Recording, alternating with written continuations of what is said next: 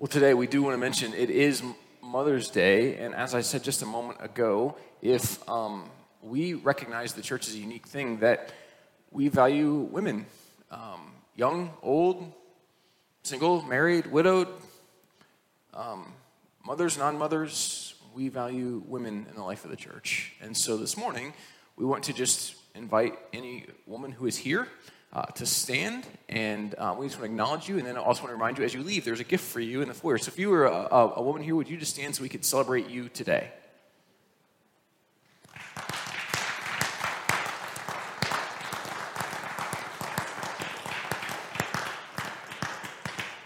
I realize that's awkward. If you were at home watching online, you could just stand in your living room, and we were cheering for you too, you know? You didn't have to get dressed up, though, so that was like a benefit, right? Have you ever found yourself trying to fit in somewhere? Like trying to fit in with a group of people at a particular place at a particular time? I mean, have you ever thought maybe you just need a fresh start? And so maybe you had a fresh start. Maybe you went to a new school, like you moved when you were a kid. Maybe you switched from like elementary school to middle school, or middle school to high school, or you went on to college and you thought, hey, these people don't really know me, or all of them don't know me, so I can be anyone I want to be. I can change who I am. Or maybe you're someone who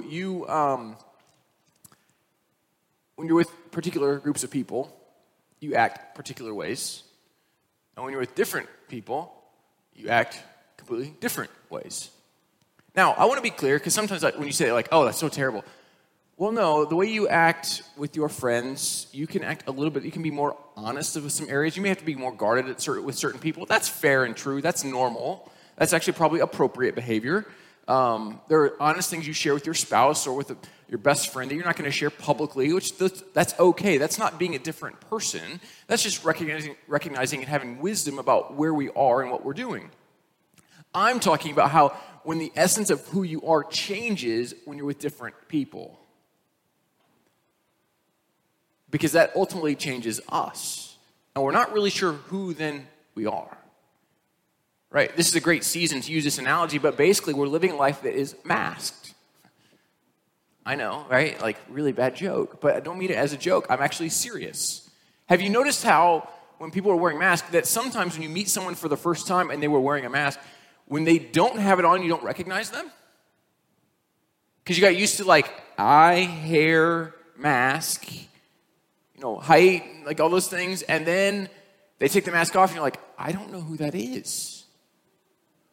The opposite is true as well, right? You run into someone and you used to know them really well, but they're wearing a mask, and you're like, I think I know that person, but I don't want to say hello because I've done that too many times, to say hello to someone I don't really know. But that's kind of how we live sometimes. Sometimes we leave a mask on because we're afraid that who we are is not good enough, or we know who we are is not good enough. And so we're not sure how we want to live in the midst of that. We wear masks in all kinds of ways, right? Some of us wear masks on social media. We post pictures that are awesome and sweet places, and our kids are perfect. And man, don't you just wish you could have a family like that? Don't you wish you were as cool and as popular and as incredible? And don't you wish you had as many likes as they do? Only how often do we find that if you were to go meet that person, it literally is just a highlight reel of their life?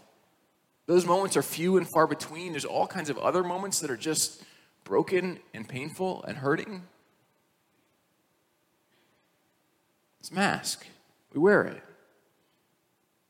But here's the thing. Sometimes there are particular groups of people and particular places that we want to fit in, and we should want to fit in because they're good. And we want to learn how to mold and be shaped in those environments. Like, here's an example.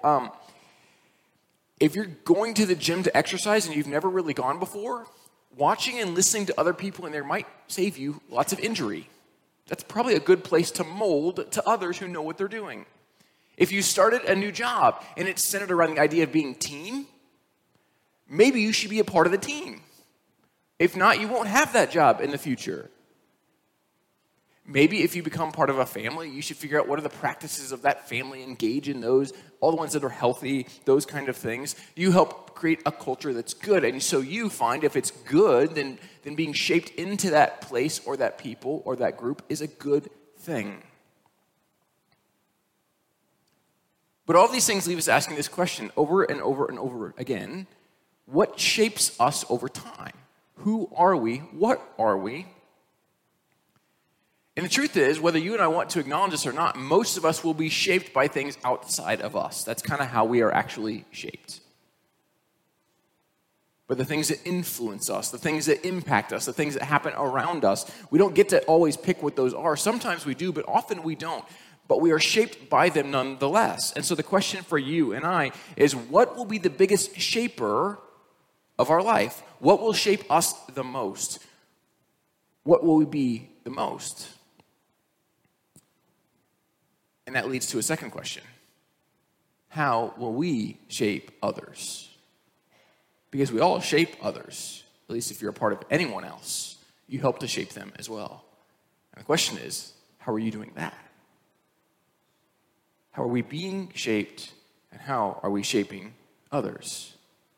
I actually believe this is a part of what John is trying to get across in his letter in 1 John chapter 5. It's kind of an obscure passage at first glance. You're going to go, really? You're talking about shaping others and identity, and then you're going to talk about this? Yep. It's a weird segue, I know, but bear with me as he writes these words. And I think for us, as he spent time with Jesus, he wants us to know who Jesus is and how Jesus might shape us if we allow him to. Here is what John writes. Everyone who believes that Jesus is the Christ is born of God. And everyone who loves the Father loves his child as well. This is how we know that we love the children of God, by loving God and carrying out his commands. In fact, this is love for God, to keep his commands. And his commands are not burdensome. For everyone born of God overcomes the world. This is the victory that has overcome the world, even our faith. Who is it that overcomes the world? Only the one who believes that Jesus is the Son of God. This is the one who came by water and blood, Jesus Christ. He did not come by water only, but by water and blood. And it is the Spirit who testifies, because the Spirit is the truth. John writes these words, and if you're like me, you're like, oh, okay, that makes some sense and no sense all at the same time. You're talking about identity, right? Like, I didn't see much about identity in that, right? I'm kind of confused by that. Well, there was this thing in the early church that happened, and there's a thing called Gnosticism, which you're like, what is that? And it's spelled with a G. Yep, both those are true. Weird word, weird thing. But here's what they basically understood Gnosticism to be.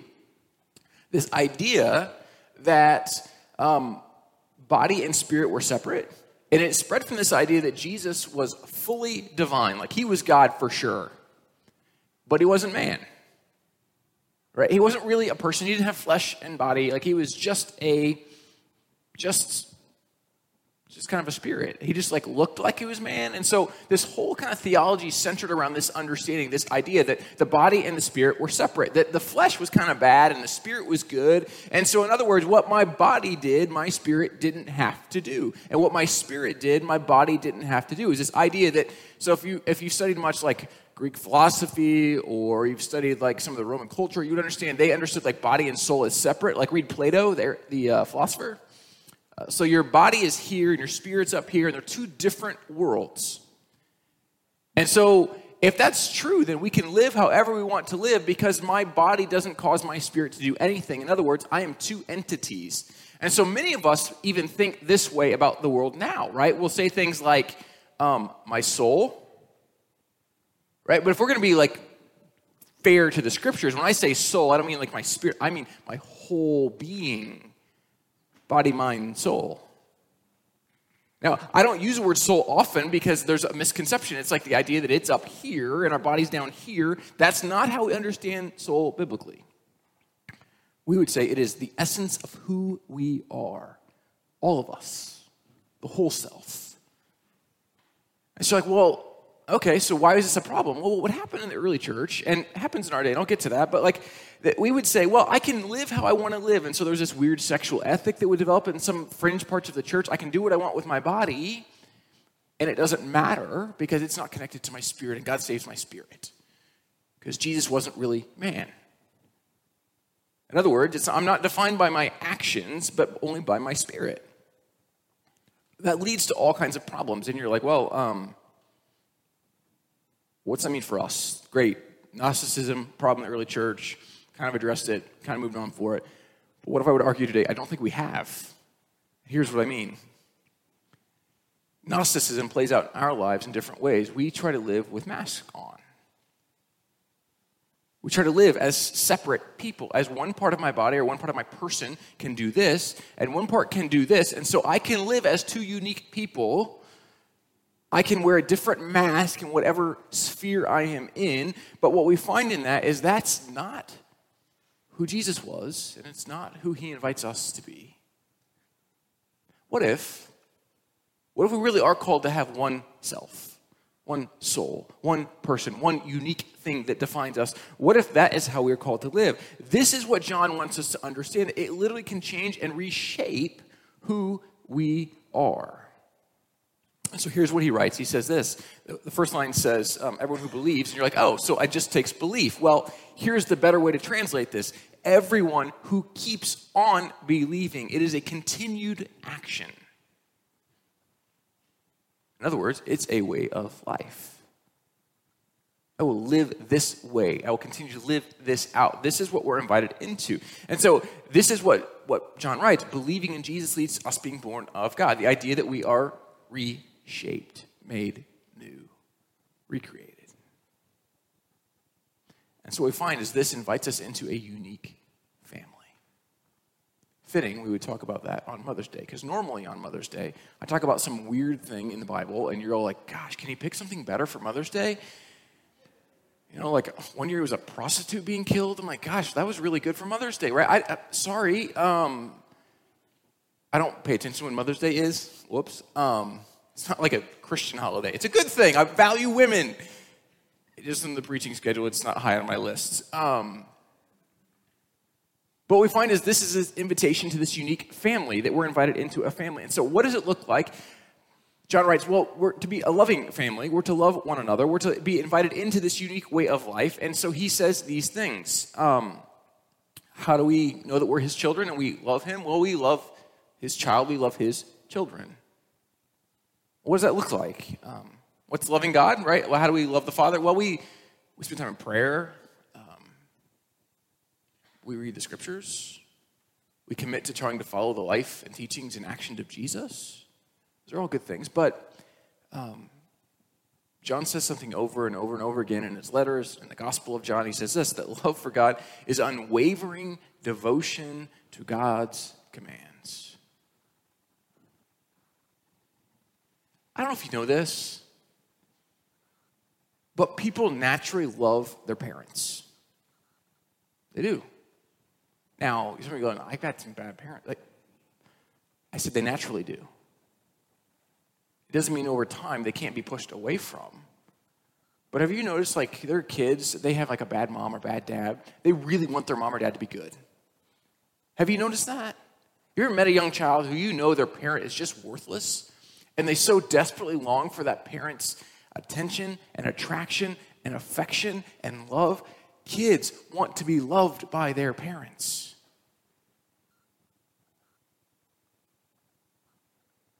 It's just kind of how we're created. What God's saying through John here is it's kind of how the people of God ought to be. They should just want to be loved by the parents. Just saying, live in a way, they obey his commands in a way that we know that we are loved. That's why Jesus says the church is this unique place, this unique people. I mean, I quoted it earlier, but I'll say it again. Who are my mother and my brothers and my sisters? Those who do the will of my Father. So in other words, sometimes we do have bad parents. I hope that's not true for you, but I know for some of us it is. But here's where the church comes in. Jesus says these words are not flippant.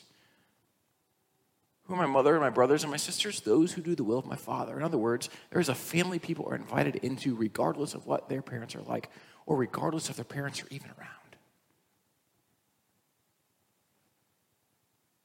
A unique people. But what defines this unique people? This is what John wants to understand.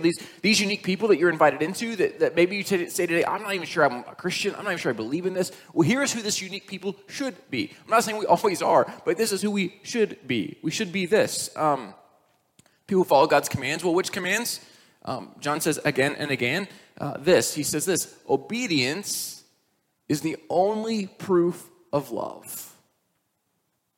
Obedience is the only proof of love. Well, you're like, some of you right now just got a list, and you're like, all these rules, all these laws, you follow all these things, because I'm giving you a list for this. But that's not how John defines love. By a list of rules. It's not how he finds the command that we're supposed to call. The obedience is found in following the law of love. And so what does he look like that? I mean, what we find all throughout John's writings is this, that love of God and love of others are inseparable. I'm going to say that again because that's probably as good as it's going to get today. Love of God and love of others is inseparable. So I cannot say I love God and not love others. It literally is impossible to love God and not love other people. So what command do we obey? We love God, love other people. But what about when we love God and we love other people? But what if I don't? We love God and we love people. It's the question we ask in our daily life. Is this loving? Is love modeled in my action or my activity? If it's not, then I probably shouldn't do it. Because how do I show that I love God? By obedience to his commands. What's his command? That I would love him and I would love people. Love acts. Love is activity. Living in love is the call of the followers of Jesus. Living in love is the call of the followers of Jesus. Love is the overflow of our life. Love requires others to be lived out. It cannot be done in isolation alone. In fact, we kind of asked the question, what's love look like? I have two Bob Goff quotes today. He wrote a book called Everybody Always and Love Does. They're helpful if you want to talk about what does some practical love look like. I mean, the stories are kind of crazy because you're like, can any one person really do this? But when you're a corporate attorney who made a lot of money at one point in your life, you can do all the stuff he actually writes about. But here's what he says. We make loving people a lot more complicated than Jesus did. Every time I try to protect myself by telling somebody about one of my opinions, God whispers to me and asks about my heart. Why are you so afraid? Who are you trying to impress? Am I really so insecure that I surround myself only with people who agree with me? When people are flat wrong, why do I appoint myself the sheriff to straighten them out? And then this line. Burning down others' opinions doesn't make us right. It makes us arsonists. I'm going to say that line again because that was really good. I wish I had written it. Burning down others' opinions doesn't make us right. It makes us arsonists. And so it leads us back to the same question I've already asked. What does love look like? And then John writes these words. His commands are not burdensome. Like, I don't know, John. Like, have you tried to love everyone? Have you tried that? It is really, really hard. I don't know how he says it's not burdensome. I'm like, well, that's impossible. Have you done it? Because it's really hard to love some people. I mean, okay, I can love pretty much everyone. I don't like some of you. No. That's where we would just find the difference of like and love, right? Loving means I'll do anything for the sake of the other, regardless of whether I even like them. That's what love looks like. It's not burdensome, not heavy. Okay, not heavy is not equal to easy. In fact, Now, heavy might be helpful. Remember a text we referenced last week where Jesus says, my yoke is easy and my burden is light. Are we entrusting it to him? Are we trying to do it all in our own strength? And maybe this way is helpful to think about it. There is nothing too large or too heavy for love. Right? Some of you in this room have been or are married. When you're in that infatuation stage in your relationship, you would have done anything. You would have gone anywhere. There was nothing too grand to show your love. And if there was, then you didn't do it right? Like you would do anything for that person. That's what love looks like. It says there's no place I wouldn't go, no thing I wouldn't do. That's what love looks like. This is the invitation we're all called to live out of. That when we love that way, there is nothing too heavy for love to carry. And then he says this weird phrase, everyone born of God overcomes the world. Well, what in the world is the world? It's systems. It's things that draw us into separated lives, to live masked with compartmental lives. It's the belief that we are not whole persons, that we can live disconnected. In fact, and I would say it this way, the world is better understood as principalities and powers, not people.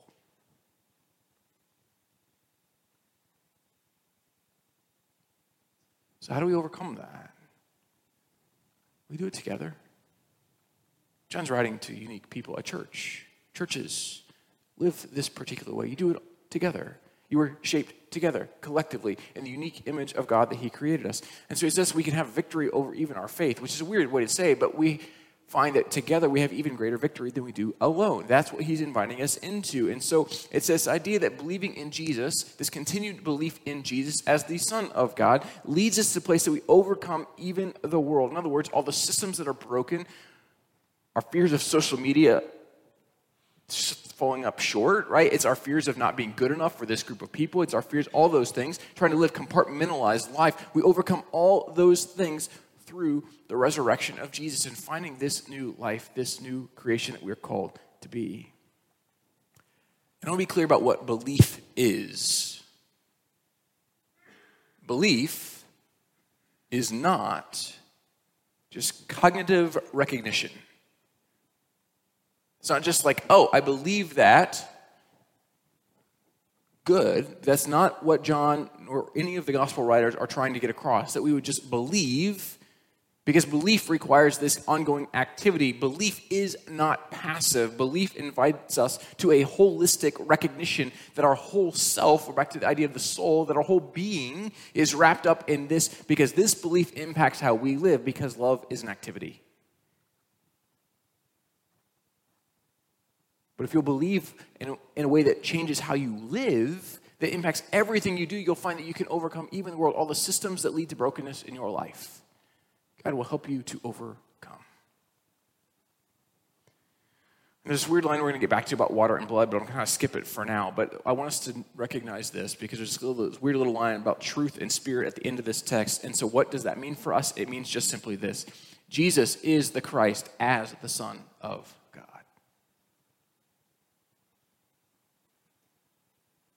Jesus, the man that was fully God and fully human, is the Christ, the Messiah, the Savior, the one who is the rightful King,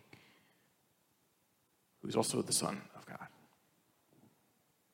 So back to this weird thing about water and blood, right? I told you to talk about this. So it's kind of a weird text, right? There's some things about the Bible you're like, yeah, that's really kind of confusing. What in the world are they talking about here?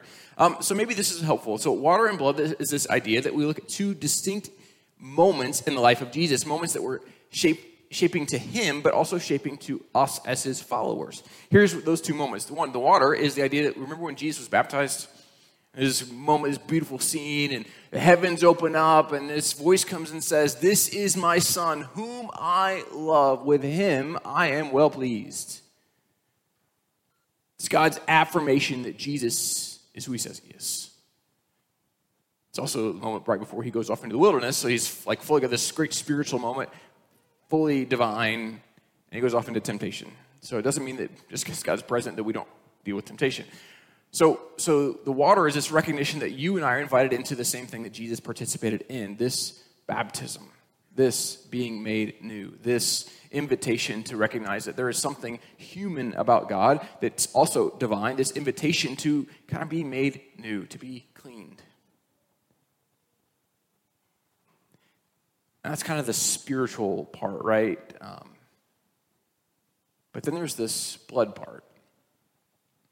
All right, we said fully divine, spirit, got it? Fully man, I don't know about that, right? Except this is where John is writing, but do you know about the crucifixion? That somehow this one that we say is fully divine, like if he was just fully divine, then the crucifixion is worthless. But I saw, another saw, that in the death of Jesus, the blood of God was poured out in a way he died. And he was a person. And he was real. And so here's what I want to say to you and I in that this is an invitation for us to recognize that Jesus, there was something so unique about him that he was holistic, that he was connected to the Father as divine. But he was one of us in his death. So the water and blood to be shaped in not a Gnostic kind of way that can compartmentalize or separate aspects of who we are, but recognizes that this is the ethic that we are called to live, an ethic of love, because it is rooted in particular practices that shape us. These practices, like Jesus, these practices were water and blood. We'll talk about them in a few moments as baptism and table. See, the way of life that Jesus invites us into is dismissive of the compartmentalizing of our lives. You don't get to be one person here and one person there. You may be a confused person, but in the eyes of God, you are a singular person. And so this invitation is not to an escape, this Gnostic view of like my body and soul are separate, so my soul gets to go some weird place. That's not how that works. But this idea that God wants to redeem all that we are, the whole essence of our being. But it comes back to this. We are shaped by events and things that we participate in. We are, right? Everyone, your family has unique things that your family does that if we watch, we're like, that's kind of weird. Right? My family too, right? We all have that. There's this thing that we do as families, whatever they are. Like some of you have Mother's Day plans and you've done the same thing for 50 years. You're going to do it again today. Like that's what we do. Christmas, Easter, Thanksgiving, you have plans that this is what we do. And so the question is, what are the places and events that most shape us and have most shaped us? What are those things? Now, in truth, for some of us, it requires some pretty honest reflection to acknowledge some things that have shaped us that maybe shouldn't have. It requires work to see that we've been shaped by stuff that maybe at the end of the day we wish hadn't shaped us. And it leads to another question. So is that the stuff that we want to have shaped us? So what I think is unique about the local church. So I've said for years, and will continue to say until something dramatically changes, as a pastor, I probably realistically have, at best, 30 minutes a week to try to help form us to be a unique people, shaped theologically in the image of God as people who are followers of Jesus. 30 minutes, that's about it, really.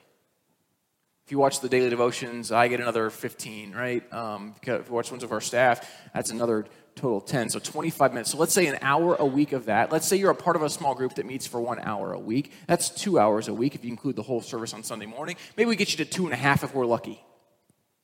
The average person watches 4.5 hours of TV a day. What shapes us? Are we more shaped by SportsCenter or Fox News or MSNBC or Good Morning America or HGTV? I don't know. What shapes us? Is it our social media feed? Or are we actually shaped in the image of God as his people? What is it that we're allowing to be the most formative things in our life? And this is why it requires for you and me for us to be reflective and ask the question, what shapes us? I didn't say I like the question always. I just think you and I need to ask it of our own self. No one else. Our own self in that. And so here's why I ask that. It's so easy to be disconnected from God and from one another in the world in which we live. It's easy to live a compartmentalized life. It is so difficult for us to be connected in ways that shape us, but the church offers unique practices that can and should shape us. One of them we celebrated together on Easter Sunday. We celebrated baptism. To watch 5 people get baptized and to watch this public declaration. And here's the cool thing about baptism. Like some of you go, I want to get baptized. Well, here's the great thing about baptism. And awful thing. The church can say no, by the way. It's the church's recognition of God's work in your life. It's the church celebrating what God is doing in someone's life. It is a corporate event. It is not just your personal event. Although it is that, it is much, much more than that. It is to be shaped collectively as a unique people who are reflecting the image of God. In fact, way things shape us. So years ago, a guy named Malcolm Gladwell wrote a book called Outliers. And in that book, Outliers, he talked about this idea of the 10,000 hour rule. Maybe you've heard of the 10,000 hour rule. The idea that if you do something for 10,000 hours, you can get really good at it, basically. Like almost exceptional at it. It takes 10,000 hours to be exceptional at anything. So you talk about athletes and 10,000 hours of practice and musicians and whatever it is, but 10,000 hours. It's a lot, by the way. Do the math on that. Start figuring out how many years that is. What if you and I, what if we invested that in each other? What if we invested that in our spiritual life, that we wanted God to so shape us that, not that you're going to be perfect at spirituality, but that you're going to be so shaped by the practices and the community of faith that it would be the most shaping thing in your life and in mine. You see, followers of Jesus practice the ways of Jesus. Followers of Jesus practice the ways of Jesus. I told you I had a second Bob Goff quote. This is it. Jesus talked to his friends a lot about how we should identify ourselves. He said it wouldn't be what we said we believed or all the good we hoped to do someday. Nope. He said we would identify ourselves simply by how we loved people. It's tempting to think there's more to it, but there's not. Love isn't something we fall into. Love is someone we become. Love isn't something we fall into. Love is someone we become. What are we? We're not alone. Are we living as fully human? Are we living as people of new life? Are we living as God's unique family? And so today, in just a few moments, we get to come to a table together that we hope shapes us. We hope it's a formative thing in our life. In fact, we hope it reminds us of the humanness of Jesus, that he's not just two separate things like spirit and body, but he is uniquely one. We see the humanness in the fact that we eat. It's an activity. It's an act that also reminds us of Christ's divinity, because in this particular act, we're reminded that we are forgiven. In fact, it's also a place that reminds us that we never have to do this alone. Because communion is not something we do by ourselves. So even if you're joining us online and you're about to take with us online, that's fine because you're not doing it by yourself. I don't know how to say this well, but like you can't take communion at home by yourself without anyone else. It's not communion. I don't know what it is. It's just eating some grapes or juice and having a cracker. Because there's something unique about the people of God that we do it together. This is his invitation to come as his unique people, to be shaped, to answer the question, what are we shaped by? What are we? And we hope that we are the unique people of God. And so just a moment, the praise team is going to come and they're going to lead us in a song, and we're going to just have a moment of reflection as we think about who we are and what we are and who we want to become. And so in just a moment, we'll take communion together. And so will you pray with me as the praise team comes? Father, we thank you for this opportunity to gather together. For the way you invite us to be the unique people of God, that in these moments we get to be your people. And so, Father, as we prepare to sing together, we have this moment of reflection, this invitation to your table, that we're reminded that we are to be shaped and molded and made in your image. And so, Father, we ask that you might do that work in and through us. And so, Father, help us to reflect on what most shapes us, and if it's the thing we want to be most shaping in our lives. And Father, for many of us, as we come to the place to recognize that what is shaping us, we don't really want to be the primary shaper. That we might lay that down and ask you to begin to do a work in us. And so, Father, we pray all this in your Son, Jesus' name.